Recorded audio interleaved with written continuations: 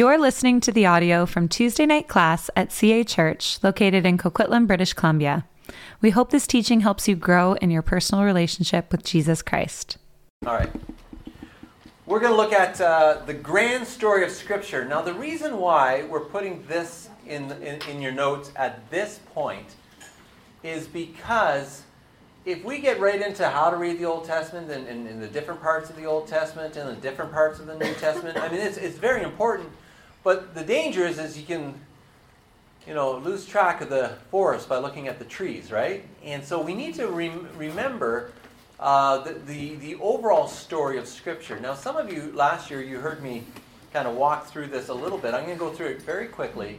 But we need to keep in our minds the overall story of Scripture, right? Otherwise, you just get you can really get bogged down, right? So the overall, how is the story revealed to us? This is from N.T. Wright. This is his. This is one of the ways he's able to express the overall story of the Bible, which I think is a very helpful way, paradigm or framework for understanding Scripture. And that is to look at the Bible as an unfinished 5-act play. Okay? Scripture is a story. It is the story of the God of the universe revealing himself to us, rescuing us when we cannot rescue ourselves. And Scripture begins with the first act, which is on God's good creation. So Act 1 is very, very straightforward. We see that right in the book of Genesis. In the beginning, God, right? In the beginning, God created the heavens and the earth. And so we begin with God's good creation. God creates, and what God creates is good. Because God is good. And so when you see the quote that I love by G.K. Chesterton, he says, the problem with an atheist is he'll see a sunrise and he'll be overwhelmed with a sense of wonder, a sense of awe, a sense of thankfulness, but he'll have no one to thank. Right? And that, I lived that myself. One time when I was an atheist, I was on the top of Taishan Mountain in China, saw this beautiful sunrise, and I was overwhelmed with this sense of wonder and awe and thankfulness, but this sense of despair, because I thought, there's no one to thank. But that sense of thankfulness comes from somewhere. God has written eternity into our hearts. And he has revealed himself in his good creation. Again, it is a lot easier to see that here in Vancouver than it is in Saskatchewan, but apparently even there, you can get a sense of God's good creation. All right? Okay, the second act, Act 2, is something goes wrong, right? God's good creation is marred by rebellion. Rather than submitting to God, humanity wanted to be like God. And it's a recurring story in the history of humanity of people wanting to take the place of God. And it can be reduced to that. G.K. Chesterton, again, was invited, or there was a contest in the Guardian newspaper in England, and people were to write in their comments of what they thought was wrong with the world. So the question from the editor was, what's wrong with the world? And everybody had to write in what they thought was wrong with the world. And G.K. Chesterton wrote on his letter, what's wrong with the world? Chesterton wrote, I am. That's all he wrote. Because he recognized that there's something in the human heart. There's something bent, there's something broken, and there's something wrong with the world. And it's one of the most empirically verifiable doctrines of Scripture, that there's sin in the world. You don't have to look very far. Okay? The third act is the story of Israel. And it is God stepping in, and God calls the people to himself. And he calls this people to be the light of the world. He calls the people to be a unique people, to express, to reflect God's kingdom purposes. They're called to be a light of the world. The calling begins with Abraham. And God makes a promise to Abraham in Genesis 12, saying that through you all the nations of the world will be blessed.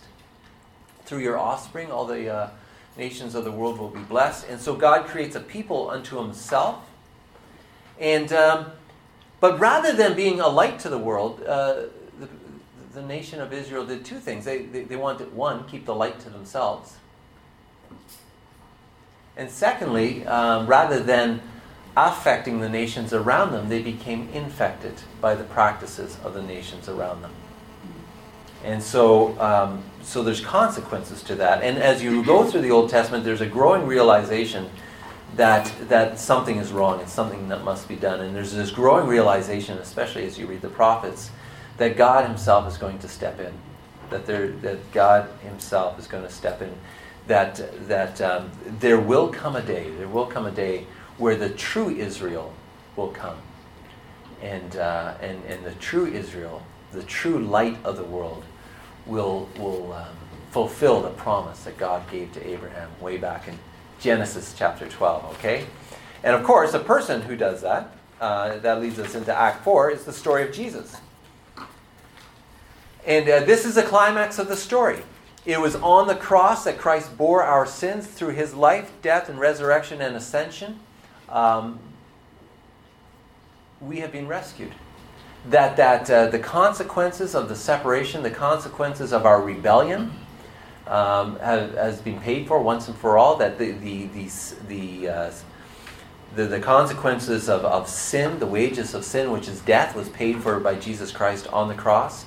And so all the things that separate us from being in a relationship with God have been dealt with once and for all by God, by Jesus Christ, the true Israel, stepping into the world. And so that's the story that is told. And it really is the crux of the matter, literally the crux of the matter. The cross is at the center of our faith. And I remember John Berridge, the 18th century pastor, he says, when you can't stray away from this. This is the beginning, this is the center, this is the end. This is where as Christians we need to linger. It is the cross of Christ that changes everything. And that we who are on the outside have been brought in. We who are far away have been brought in to a relationship with the living God of the universe, to the point that we could call God Father. And we could be his adopted children through faith by his grace. So that's the story. Now, here's the thing. Then we get to the fifth act. And the fifth act is partly told. We see in the book of Acts how the church is playing out. But here's the thing. You and I are left to improvise the fifth act. Because, I don't know about you, when you read the Bible, you're not going to find anywhere in the Bible where it mentions embryonic stem cell research. It's not. You're going to nowhere in the Bible is it going to talk to you about casinos. Cocaine, I don't think is written here, right? There's a lot of issues that you and I face just in our day-to-day life that's not written in the Bible. But that's why we need to know the story well. If we know the story well, if we know Scripture well, what it does is it helps us, it empowers us, it equips us to navigate our way in life as Christians. And we use the story of Scripture, God's revelation to us, to teach us how to deal with stuff that comes up in our life. But it's an unfinished act because it's still being played out, right? It's still being played out until Jesus returns. But we have to live a life going on what God has revealed to us about himself, who he is, and what's more, about his kingdom, about the kingdom of God and what it means for you and I to participate in what God is doing in Coquitlam here and now. Okay? And so that's the story. And we need to do this because as we do exegesis, as we do hermeneutics, it's easy to get bogged down in the details and you lose track of the overall story. So do not lose track of the overall story. This is the story into which we are invited. This is the story of all stories, according to J.R.R. Tolkien. And so when we do our exegesis, when we're studying Scripture, make sure you keep the overall picture of God's grace, his love, his kindness, his invitation to us, his great sacrifice through his Son, Jesus Christ, the empowerment of the Holy Spirit who lives and dwells within us, guiding us. Keep that first and foremost in your mind, because that'll help you not to get lost as we look at different parts of the Bible. Okay, does that make sense? All right, so now let's jump in to how to read the Old Testament for all its worth.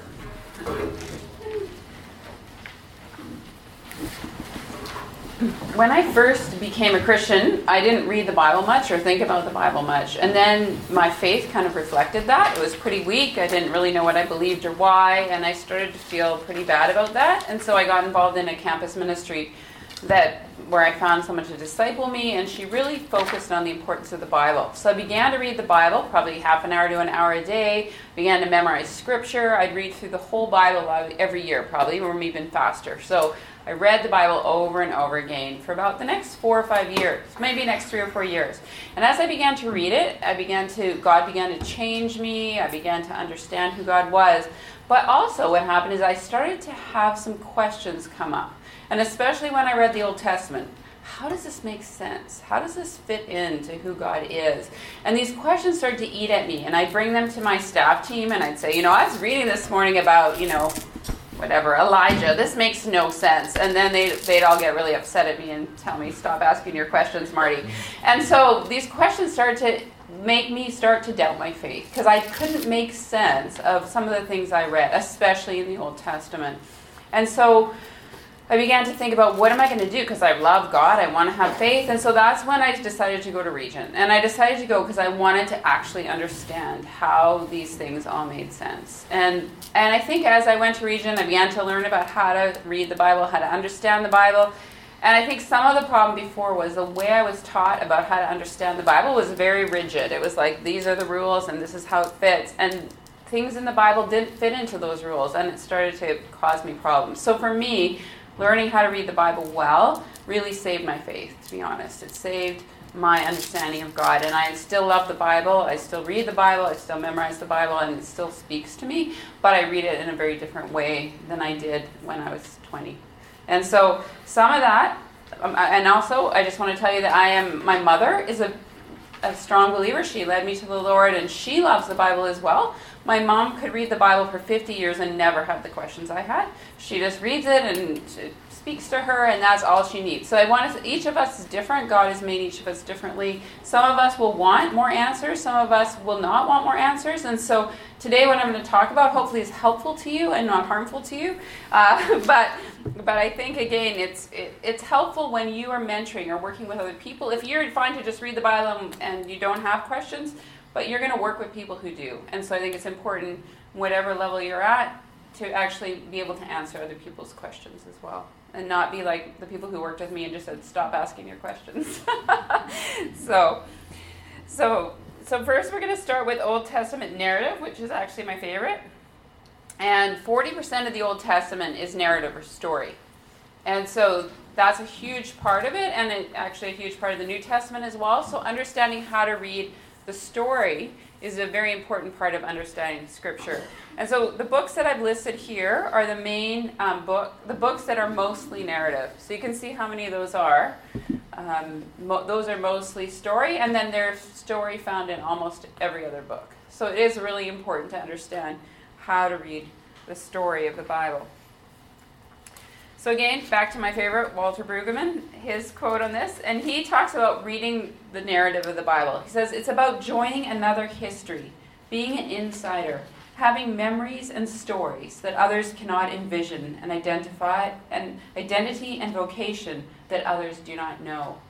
So how many of you have sat down with your grandparents or your great-grandparents and said, tell me your stories, and they tell you their stories about their life, and it connects with you, and you know that that's your story too, like how my grandfather came from Italy to Canada and where he settled. That's part of my story. And that's what the Old Testament story is for us. It's actually part of our story. Our story is who we are as followers of Jesus. And so as we read narrative, it's important to read it as an insider. This isn't a book with stories for somebody else. This is actually stories for me. And so one of the things Brueggemann talks about, which I think is really important to remember, is that using your imagination is part of reading the Old Testament story too. Imagining yourself there, imagining yourself as part of it.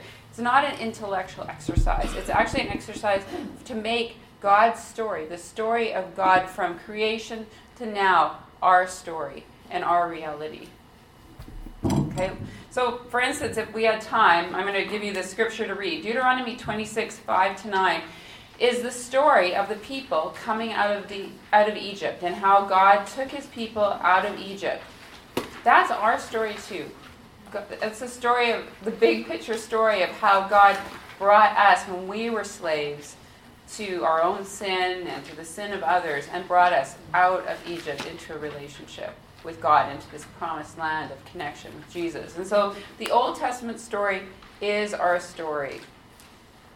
Now, on the other hand, it's not our story because we weren't there. And just like I wasn't in Italy, working on a farm like my grandfather with a grade 3 education, I don't know what that's like. There's a tension, right? So I come from him, but his story and I are separate because, So I think when you're reading the Old Testament, you also have to remember what David was talking about, the 5-act play. You have to remember what part of the story it is, right? Where are we in this 5-act play? What is God doing here? And where is God taking us? So you've got the big picture and then the small picture of how God's speaking to you through it. These are some things that narrative is not. And I think we've all sat under teachers of the Bible and heard things where we're like, that's interesting. I remember going to a conference, which was a great conference.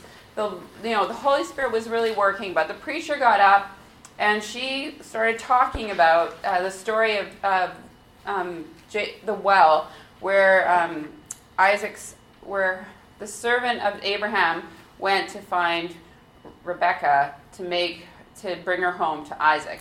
And she allegorized the whole story. Like the well was the Holy Spirit, and the servant was, I don't know, I can't even remember who the servant was, like the Christian, and Rebecca was Jesus. And, you're on this whole thing that wasn't even the story. That's not what Old Testament narrative is about. It's not about symbols that there's some deeper meaning that we have to figure out.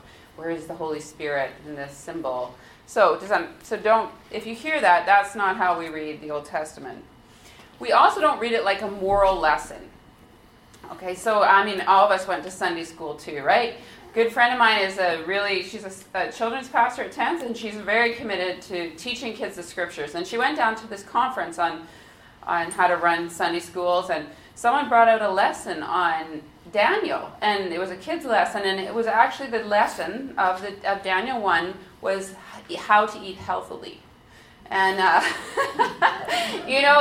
Daniel abstained from food to be holy, to stay connected to the Lord, and not so he was healthy. Though he was healthy in the end, that was a good thing. But the purpose of Daniel 1 was not on we should all eat healthily. It's not little moral lessons that we can pick up. And also, it's not explicit teaching the narrative. So, for instance, you remember the story of Joseph, and Potiphar's wife came to him and wanted to have sex with him, and he flees to get away. Well, the purpose of that story, again, is not to teach us how to deal with sexual temptation. Now, it's an illustration of how to deal with sexual temptation. That's a good idea, but that's not the purpose of the story. So we're not reading it in the same way we might read the epistles. We're not reading it with the questions of, what does this mean, and what am I supposed to do now? That's not how we read narrative. That's very different than the epistles. Okay, so those are ways not to read it. So here is more about how to read it. First of all, we need to understand, as I said, the big story. When we come to this story, we need to say, how does the story of David being called to be king of Israel, how does that fit into the big story? Okay, so we have that big framework in when we're going at it. Where are we in the history of redemption? And how does this connect with the ultimate calling of Jesus? So those are some questions you might be asking. And then you might ask in the Old Testament, how does it fit in with the act we're in? So remember, we're in act number 3, right? Act number 3 of God calling the people of Israel to himself to bless them and to be a light for all the nations. How does this story fit in with the act that it's in? So we're looking at the big story, we're looking at the next story. So then what is the little story? So the little story is the actual narrative. So Joseph's story is his little story of him being sold to slaves, going down to Egypt, and becoming second in command to Pharaoh. So that's the little story. And again, we have to look at what happens in that story and how does it fit in again with the big story. Okay? Now, we have to understand who the protagonist is in Hebrew stories. So, I don't know, I guess I'm using a technical term. Protagonist is like the hero. Who is the hero? And God is always the hero. David is not the hero. Joseph is not the hero. God is the hero. And that's an interesting thing about Hebrew narrative, is it's always going to expose people's flaws. No one's safe except for God. Everyone's going to be shown that David's not the hero. Look how he screwed up. Joseph was kind of arrogant with his brothers when they came back. So the only hero in the Hebrew narrative is God. And then the final question we're going to ask is, who is missing? And one of the things you need to pay attention to in Hebrew narratives is the narrator. And the narrator is not the writer. The narrator is the one telling the story. And so in Hebrew narrative, it's always third person. So it's never like a person, I went to this place and I saw what was happening. The narrator is always telling the story from the third person point of view. And the narrator doesn't usually comment on what's happening. So he's not going to give you a lot of opinion on what he thinks is happening, or she, whoever the narrator is, that it's usually from the masculine voice. So you're not going to know what the narrator thinks. If the narrator ever gives you a clue of what he thinks, pay attention to it.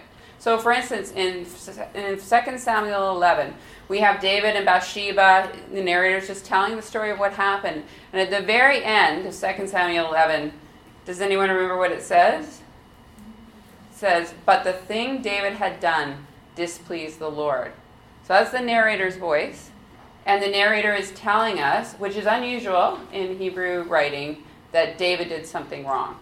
I think the narrator couldn't resist because it was so bad. He had to give his comment in there. Let's throw it in. But the narrator's point of view is usually God's point of view in the Hebrew narrative. So if the narrator gives comment like that, you can trust it. That's a commentary on how God is viewing the story. So as you read the story, you're going to just ask yourself the question, where is the narrator in the story? What's the narrator thinking? What's the narrator trying to tell me? How did that get so small? You're right. Okay, I said this to David, it was big, but now it's small. So here are some things you need to pay attention to, and I'm going to give you at the end of this a little chance to practice, because if you don't practice, you'll never remember it. But Hebrew narrative goes back and forth between action and dialogue. And so think of action as moving quickly. You can tell a story, you could tell 3 years of a story in a chapter of the Bible, right? Just going really fast, and then Joseph did this and this and this. But what dialogue does, it'll slow the story down. So the action's happening really fast, and then dialogue stops. And the dialogue will slow the story down and go into detail about what's happening. So when the story slows down, you need to pay attention to what's happening, because something important is happening, and that's why the story has slowed down to dialogue. So pay attention to dialogue. It's really important. And you'll notice, I'll talk about this later. In Scripture also, when you look at the dialogue, it's usually direct speech. You'll almost never see, David said to me the other day that he went shopping with his kids. It'll say, and David said, yesterday I went shopping with my kids. Okay, so it's almost always direct speech where they're quoting someone. And even when the character is thinking, it'll think it. And David thought, I should take my kids shopping. That's how it'll go. And David was thinking about taking his kids shopping. So again, it's usually direct speech. So if you move into indirect speech, pay attention again. Why is it switching to indirect speech? So for instance, in the story of David and Goliath, Goliath's speech is given as indirect speech. And so why might that be? Probably because Goliath is an infidel. He's an evil guy, and they don't want to give him any attention, right? So they don't quote Goliath. They just kind of say Goliath was saying these things, and then they go on. So direct speech is the norm. Indirect speech is not the norm. Also, dialogue. Again, with dialogue, it's important to look at the dialogue. If you look at, the Hebrew stories will use contrasting dialogue. So if you think of the story of Esau and Jacob, and you look at their dialogue back and forth, Jacob comes across as really smart, and Esau comes across as really dumb.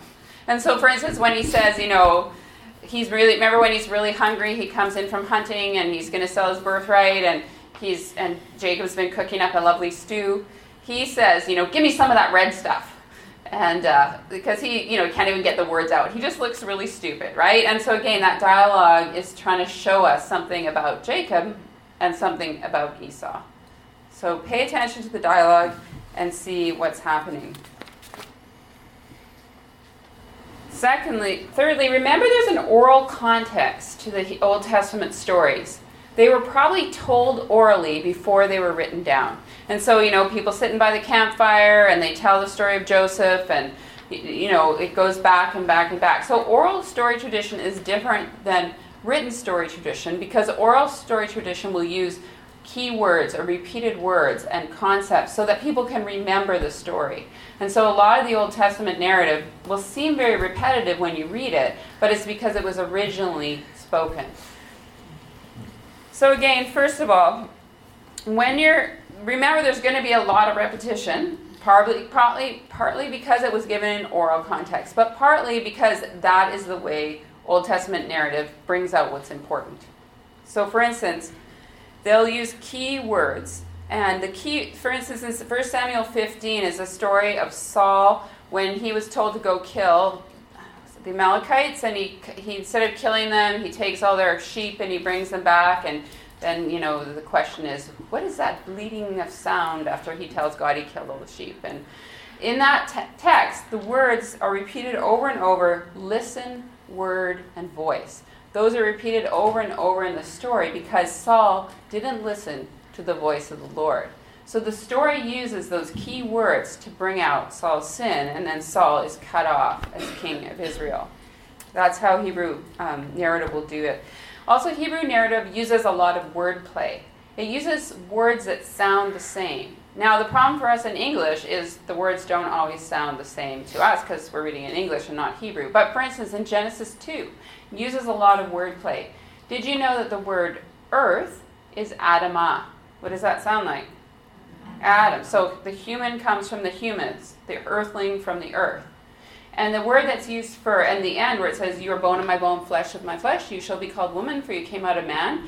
The word that is used there for man is ish. And the word for woman is Isha. So the earthling is connected to the earth. The woman is connected to the man, the ish. Isha comes from the ish. So those words that sound the same in that story are trying to show the connection. The connection between the man and the earth, the connection between the woman and the man. So that story is about this, who comes from what and what kind of connection and relationship they have to each other. So the Hebrew will use words that sound the same to convey meaning and to show connection. And again, that might be hard. That's where an interlineary can help. You can see them. But if you read a commentary, they'll also tell you what those words are. Often in Hebrew narrative, there'll be repeated themes. For instance, in Genesis, one repeated theme throughout the whole book is the reversal of primogeniture. Now that's a big term. Primogeniture means the first inherits everything. So the firstborn son gets it all. But throughout the whole book of Genesis, the firstborn son is always passed over and someone else is chosen. Which is an interesting theme, right? And you wonder why. Why that? I wonder what it's showing about God and showing about people. God's not sticking to the conventions of society when he chooses who will be his person to carry on the line of Jesus. So, and then lastly, in the dialogue, there'll be a lot of repetition in dialogue. I mean, if you've read Hebrew narrative, you'll know that, this person's saying exactly the same thing again, 3 times, the servant will say it, and then the next person will say it, and the next person will say it, and you're like, this is just annoying to read. But if you actually look closely at the dialogue, you'll notice that there are going to be small changes most of the time when that dialogue is repeated. Pay attention to the small changes. So for instance, Naboth, in the story of Naboth's vineyard, when Jezebel kills Naboth, it's repeated 3 times. First, her servant comes to her to report that Naboth has been killed, and then she repeats it, and it's repeated 3 times. And each time, the killing gets less and less specific until finally Jezebel reports it to Ahab and says, Naboth is dead and the vineyard is free. And each time she's taking away responsibility from herself as the information is passed on. So it starts out, I followed your instructions, we killed Nabal for you, and then in the end she looks innocent when she tells her husband.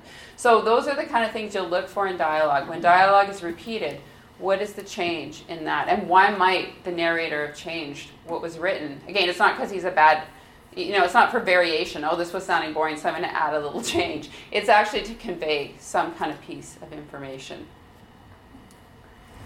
Okay.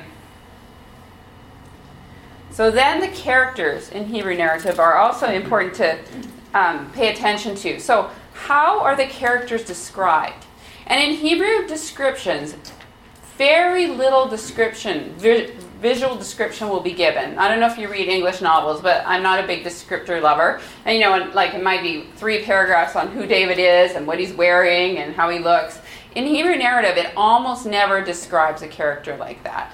So, for instance, if it says, Bathsheba was very beautiful, pay attention. Or Nabal was a fool. Pay attention, because it's unusual that they're giving us that much information, and why. Interesting, in the story of Michal and David, if you remember, Michal was Saul's daughter, and she was given to David. It says that Michal loved David. That's interesting, because that's the only time in the whole Bible that a whole Old Testament, that a woman is ever described as loving a man. Why would that be in the story? Interesting. So those are some things to pay attention to and to think about. And I'll just give you my opinion on that. David wanted to marry Michal so he could be the king's son-in-law. Michal wanted to marry David because she loved him. But that's just my opinion on how things go awry in their relationship. Okay. You can look at, when are people's names used? When are titles used? How does that change? So all those kind of descriptors are important to pay attention to, because they'll help us have insight into what's going on. Okay, so again, what do the characters say? Pay attention to that. What do they say outwardly? What do they say inwardly? Which is their thoughts, and again, it's going to be represented as dialogue. That'll tell us a little bit about the characters and who they are by what they speak out and what they think inside. How do they behave? Pay attention to that. And lastly, what does the narrator say about them? Again, the narrator will give very little comment on people. So if the narrator comments on someone, pay attention to it, because that's important to know. And you can trust the narrator's point of view.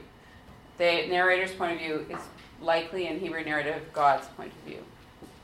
Okay? So I'm going to give you guys a chance now to do a little bit of an exercise using that information. So before I do that, does anyone have any questions on what I said? So it all sounds very complicated. It was interesting. I took as part of my Regent course, I took a seminar class on Hebrew narrative from a professor named Dave Dewart.